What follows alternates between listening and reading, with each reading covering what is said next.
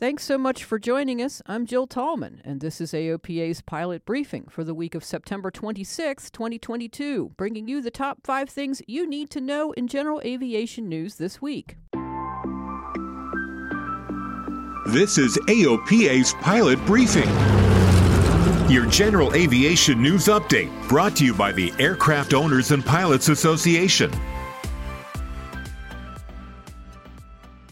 The Steel National Championship air races in Reno, Nevada ended in tragedy on September 18th when racer Aaron Hogue, 61, was killed piloting the number 29 jet, an Aero Votoccioti L-29 Super Delphin, during the final Jet Gold race. The devastating end to the 2022 races topped an already disappointing week caused by a low spectator turnout as well as low visibility from wildfire smoke. The AOPA Air Safety Institute has produced an early analysis video that makes a preliminary assessment of the accident, addressing notable portions of the tragic flight and highlighting areas the National Transportation Safety Board will likely investigate to determine a probable cause. The video is available on ASI's YouTube channel.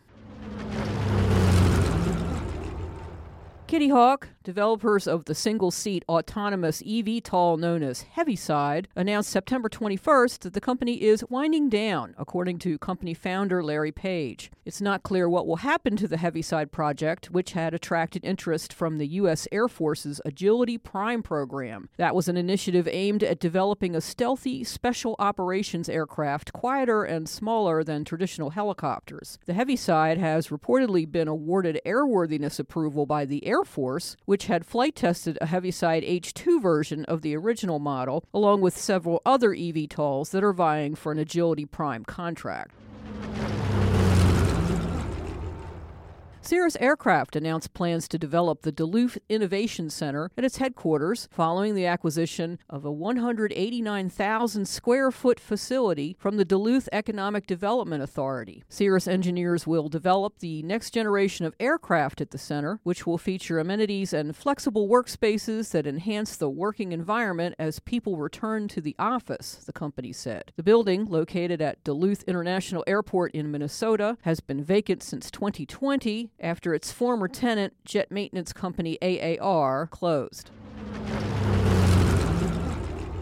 The FAA has reduced the size of the Class E airspace around Sitka, Alaska, to allow approaching VFR pilots to get close enough to the airport to check the weather. As previously charted, the airspace reached more than 25 nautical miles from the airport. VFR traffic approaching from the northwest often are not within radio range to obtain the airport's weather observation. While they may be flying in legal VFR conditions, pilots can find themselves at odds with the FAA regulations, not yet knowing if they may need a clearance to enter the airspace if the airport is reporting less than VFR conditions. After review, the FAA found that it could make some minor adjustments to the instrument procedures without affecting IFR operations, and the agency agreed to reduce the size of the surface area.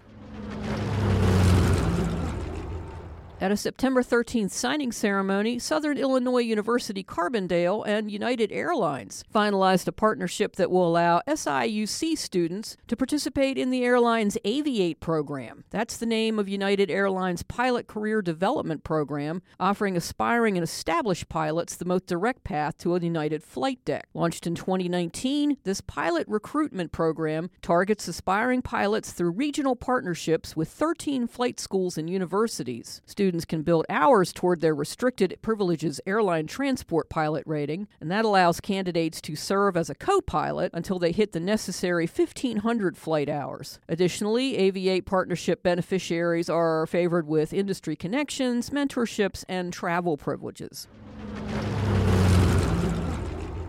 To get the full story of everything you heard here today, visit AOPA.org, and don't forget to follow us on social media. And if you have an Amazon Alexa device, you can now listen to this podcast by saying, "Alexa, play Pilot Briefing" on TuneIn.